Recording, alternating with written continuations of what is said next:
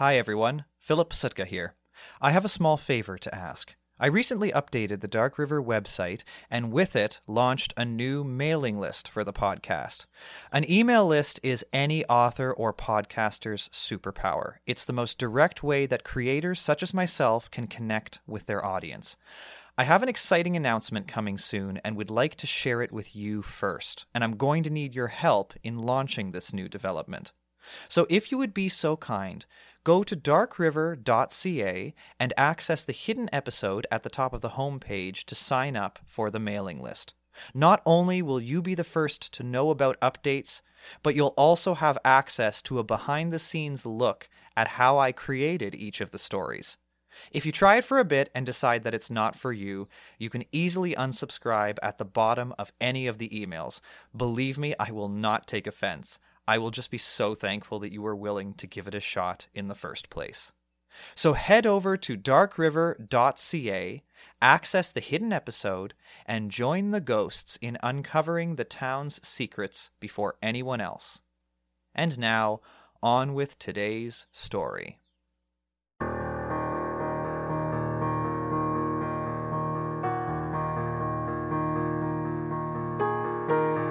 Thank you for joining me in this strange small town in northern Ontario. My name is Philip Sitka. If this is your first time visiting, I'll be your guide.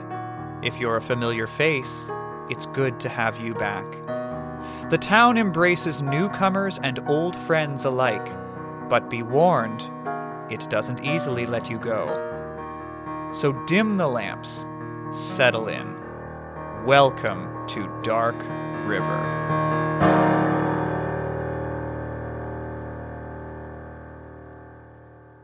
Crunch. The dogs raised their heads, ears perked. The vast gray sky around them was darkening, slowly at first, and then picking up pace as the sun began to set, buried somewhere behind winter's fog. The trees were turning black, and the white of the snow was losing its glisten to the dreary evening. Crunch! There it was again. This time the dogs barked in the direction of the sound across the field, but let up when they neither saw nor smelled anything. Their ears, however, remained standing to attention. It was not unusual for animals to approach the yard at dusk, and there were chickens to defend. Along with the chicken hut, 4 other structures peppered the yard.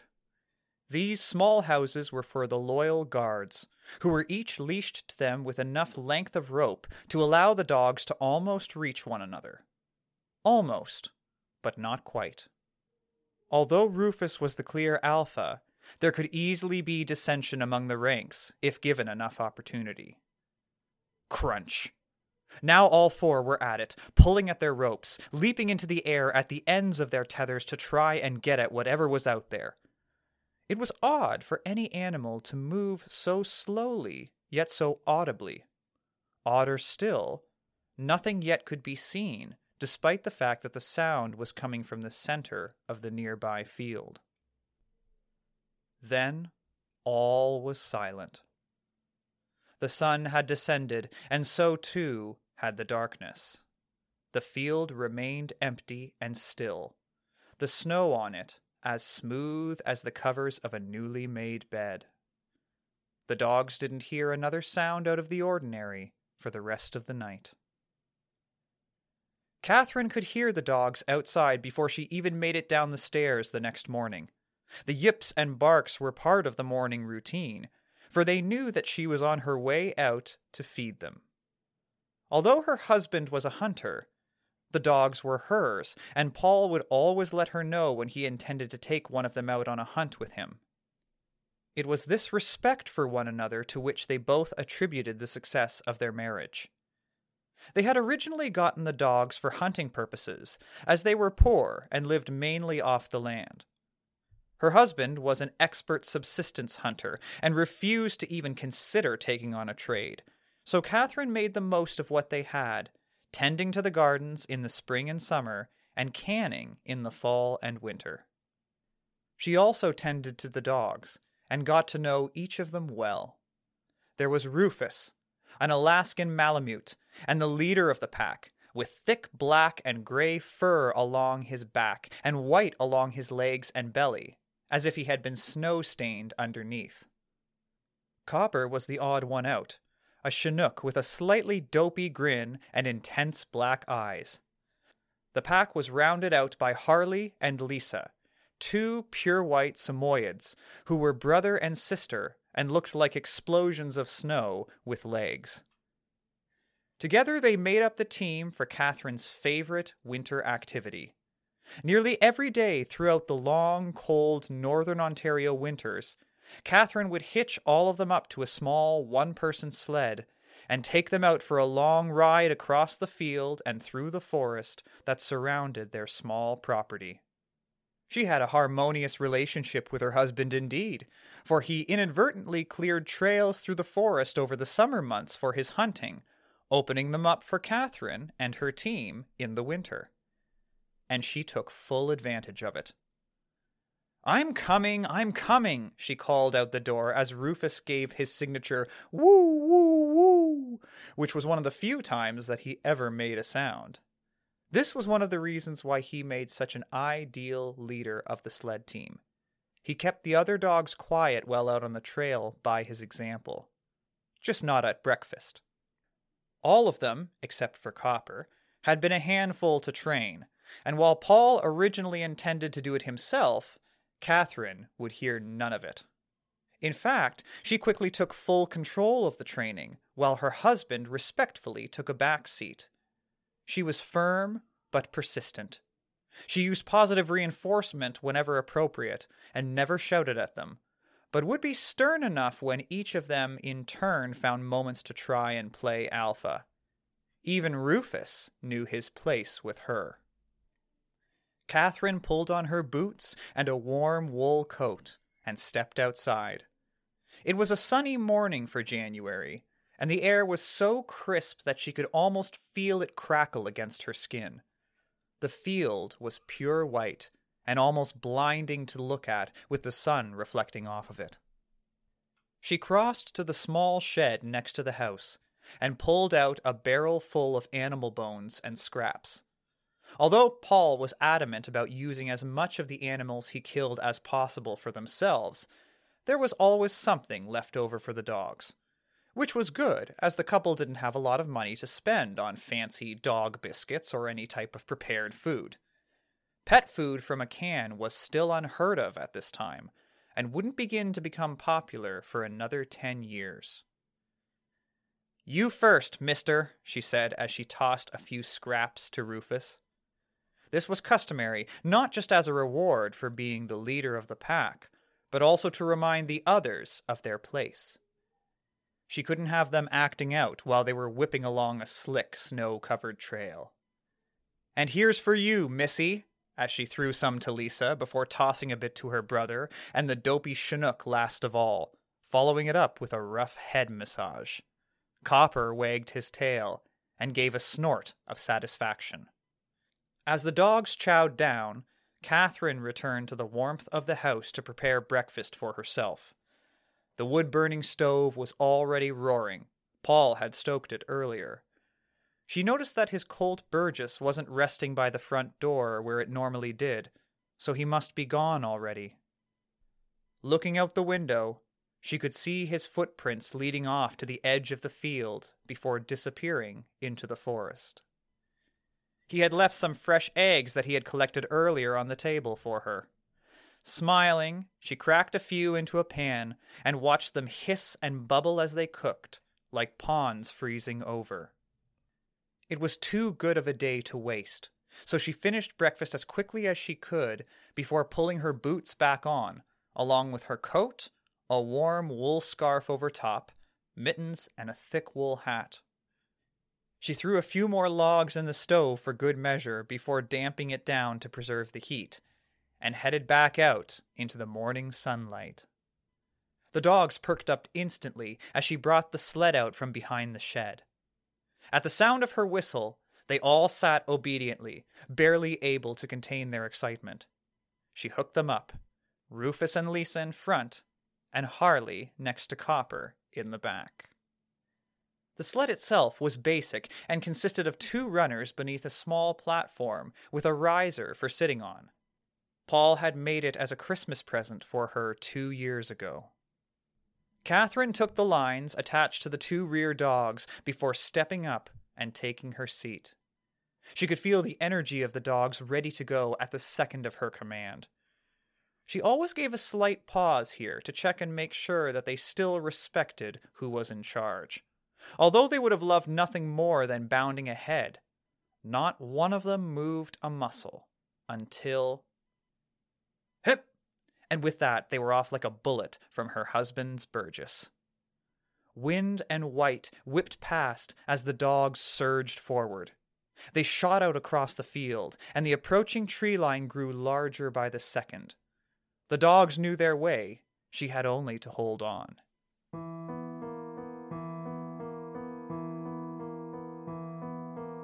As they entered the forest, she felt a flare in her chest, as if a crow had flown across her heart. But she had little time to dwell on it, for the trees were flying past, the dogs were tearing ahead, and she was sailing through the snow like she never had before. Instantly, she felt better, and laughed while holding the reins and leaning through a turn. The trail forked and twisted. Together they had taken all the routes multiple times, and she decided to let the dogs lead this one. They were obviously in for the long haul, for they skipped the trails that branched off to the right and continued deeper into the forest. They passed the familiar large rock that signaled that they weren't too far from a small clearing, and she wasn't surprised that they were headed that way. They had encountered many things together at this clearing. It was one of Paul's favorite places to hunt, for the river ran close by, and so it attracted wildlife of all kinds. In the summer, the area nearby turned marshy, which made it an ideal place for spotting moose. Now, however, it would be, well, clear, save for the odd squirrel and occasional hare. She was recalling the time that they had spotted a coyote last winter, when the trees suddenly opened up around them and the sky broke through. All other thoughts vanished as she pulled on the reins and the dog slowed and came to an obedient halt. She was panting as much as the dogs were, and the sounds echoed off the trees around them. One lone small pine stood in the center just off to the side of the clearing, as if the other trees had respectfully given it space to grow. It was a singular feature on an otherwise blank canvas. Catherine stepped down from the sled and approached the tree. In the summer, she would often sit underneath it, writing in a small journal. What did she write? Things she would never share with anyone else. Not even you nor I. Rufus made a small sound behind her, but she paid it no mind. This was her happy place, and she was content to stand beneath the speckled sunlight breaking through the branches. It was a perfect morning, and for the first time in the past week, she was glad that it was winter.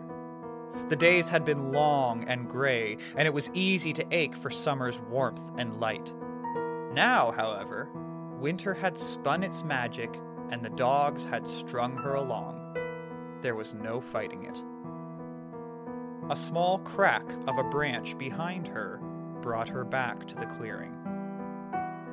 She could feel the dogs react before she saw them, feel the hackles go up and the ears drop back against their necks. Before she could turn to see what it was, Rufus was already growling. At first, she didn't have a clue what was going on. She blinked and squinted to get a better look through the sun's glare off the snow.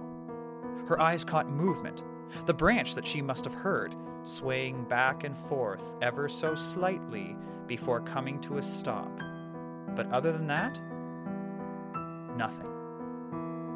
She stood as still as she could, all her senses in high alert. The dogs were all looking back in the direction they had just come from. Still, Catherine couldn't see anything. Her eyes flicked to the dogs briefly to try and catch their sightline, and then followed it out back into the forest. Nothing. Not a sound. No movement. What had gotten into them? She looked again. There must be something there, for now Lisa was growling, her teeth bared. All of a sudden, Catherine had an urge to arm herself, grab something, anything that she could defend herself with. Her eyes darted left and right in search of a branch or a stone protruding from the snow, but all she found was a sea of white. She pulled in a deep breath and tried to exhale slowly to brace herself for whatever was approaching, for something clearly was. But where was it, damn it? There was still no sign of anything. And then she heard it again. This time it came from off to her right, and she snapped to attention in sync with the dogs. And that's when she saw more white and branches. No animal, nothing distinguishable. Wait, that wasn't quite true. Now something was there, only it wasn't. Although her eyes couldn't catch any movement or shape, the hairs on the back of her neck went up with the dog's hackles, and she could sense the presence. Right there. Not off in the distance, not approaching. Already here. Something was in the clearing with them. Crunch. Crunch. Crunch. She could hear it now. Whatever it was coming closer.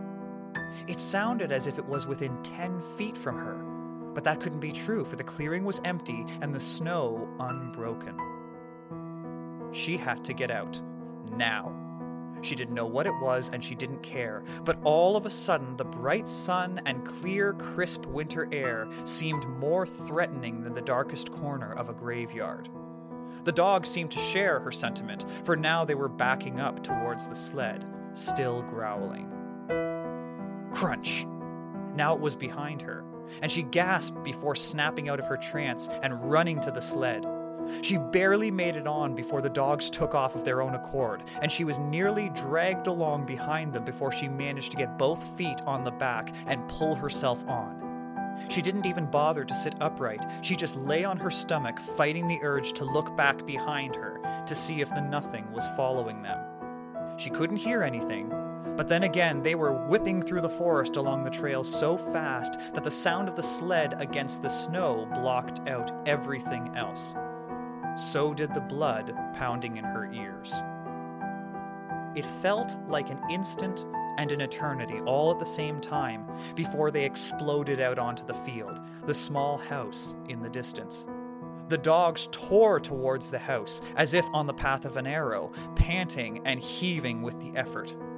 Although she could easily run back to the house herself from this distance, Catherine held on for dear life, for she sensed that to fall off the sled now would be to be left behind to the nothing, still following them. The house grew larger and larger. They were nearly there. As they cut into the yard, she managed to grab hold of the reins and pull hard enough to stop them before they swung the sled into the side of the house. Although it was the last thing that she wanted to do, she couldn't help but look behind her across the field. What she saw didn't surprise her. Nothing. Just a beautiful winter morning and a shimmering snow-covered field rimmed with trees. She must have gotten spooked. Déjà vu? A bad dream that briefly resurfaced? But then why did the dogs react the way they did? Were they all going crazy? Had the long winter gotten to them? She didn't tell Paul anything about her experience in the clearing when he got back. However, she did pay close attention to see if he had encountered anything strange in the forest. Everything seemed normal with him, though, so she brushed it off. The memory was fading fast, and she must have imagined it anyhow. She resolved to forget all about it and sleep it off. That night, however, proved to be the opposite of what she had hoped for. She awoke to a familiar sound, her dogs howling. Although, come to think of it, that wasn't so familiar after all. She would often hear Rufus go off, but not the rest of them. What had gotten them so agitated? Quietly, she stepped out of bed and crossed to the window. She could see her pack down below, all of which were pulling tight against their tethers in the same direction, towards the field. She looked out across the expanse of white and could see nothing. She half expected to see a bear emerge from the forest the way the dogs were reacting, but the field remained empty. And what's more, her vision was fogged. She blinked and squinted again before realizing that it wasn't her vision at all. It was the glass. Ice had formed around it, as if framing the image of the field in a stained glass border that was slowly encroaching. It must be colder outside than she thought, for she could visibly see the ice working its way to the center of the window. Instinctively, she stepped back. Then she saw the footprints. They appeared on the glass. Small, like children's feet, but clearly there. They worked their way up from the bottom of the window towards the center, etched in the newly formed ice. Now she was stumbling back into the dark room, her husband snoring no longer audible, for all her senses were heightened and focused on the window in front of her.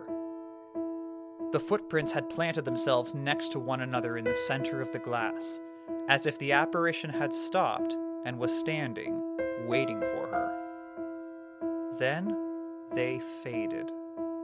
She watched as the ice took over the window once again. This must be a bad dream, nothing more.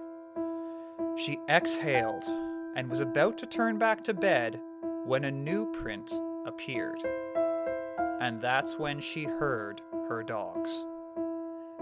Fear clenched her gut, and she ran back to the window, but it was now opaque with ice. She tried lifting the bottom half, but the ice had frozen the window completely shut.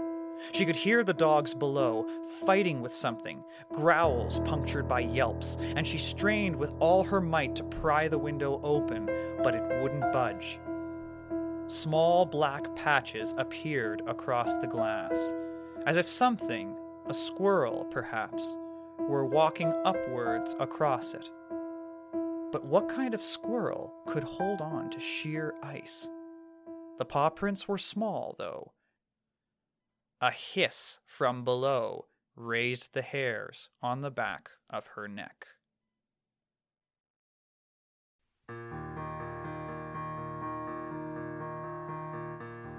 Thank you for listening thus far. In a moment, we'll join Catherine at the window. But first, I'd like to let you know that we have new original spooky stories coming every 3 weeks, so follow the show on your favorite platform so you never miss an episode. And if you enjoy your time in this haunting town, can I ask a small favor? Can you tell one person, just one person, that you think might enjoy the podcast about Dark River? It's always looking for new travelers.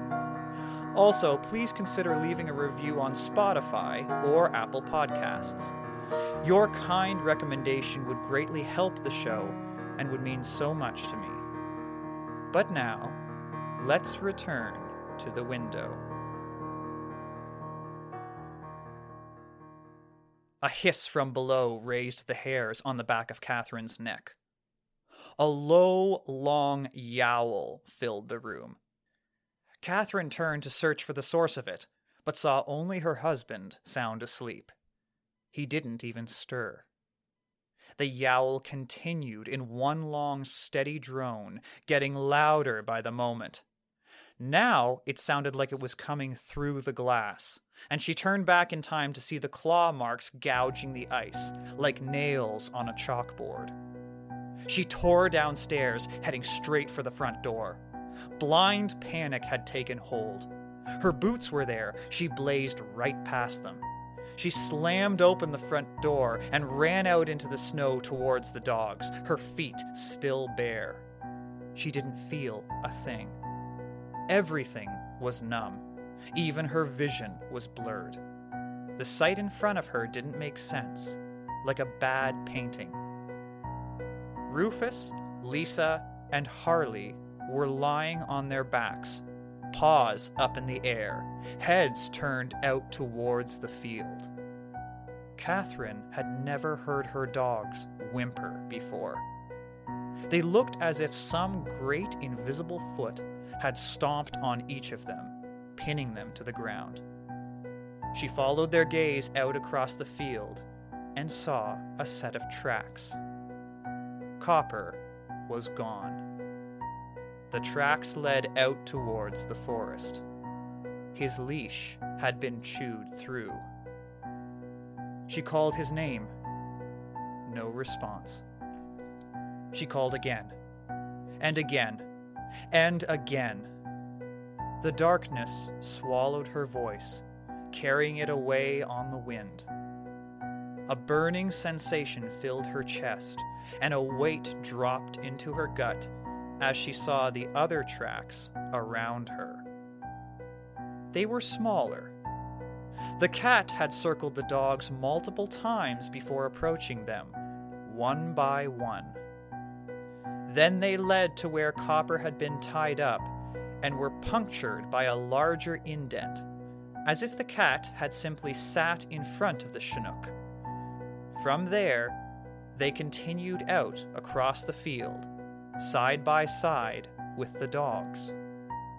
Now Catherine's feet were starting to burn, but she didn't care. She walked out across the field. It didn't take long before she reached the end of Copper's tracks. They ceased mid-stride, as if the dog had been taken away on the wind before he reached the forest. The cats, however, continued a bit farther before small human footprints replaced them. They walked on and on until the forest swallowed them whole.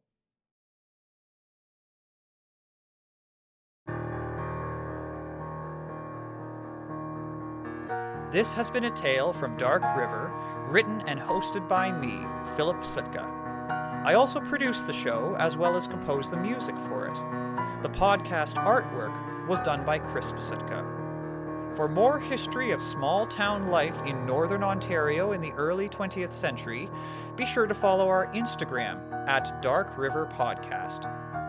Though based on actual history, this story is a work of fiction. Any resemblance to persons living, dead, or other is entirely coincidental and unintentional. Thank you for stopping by, and see you soon.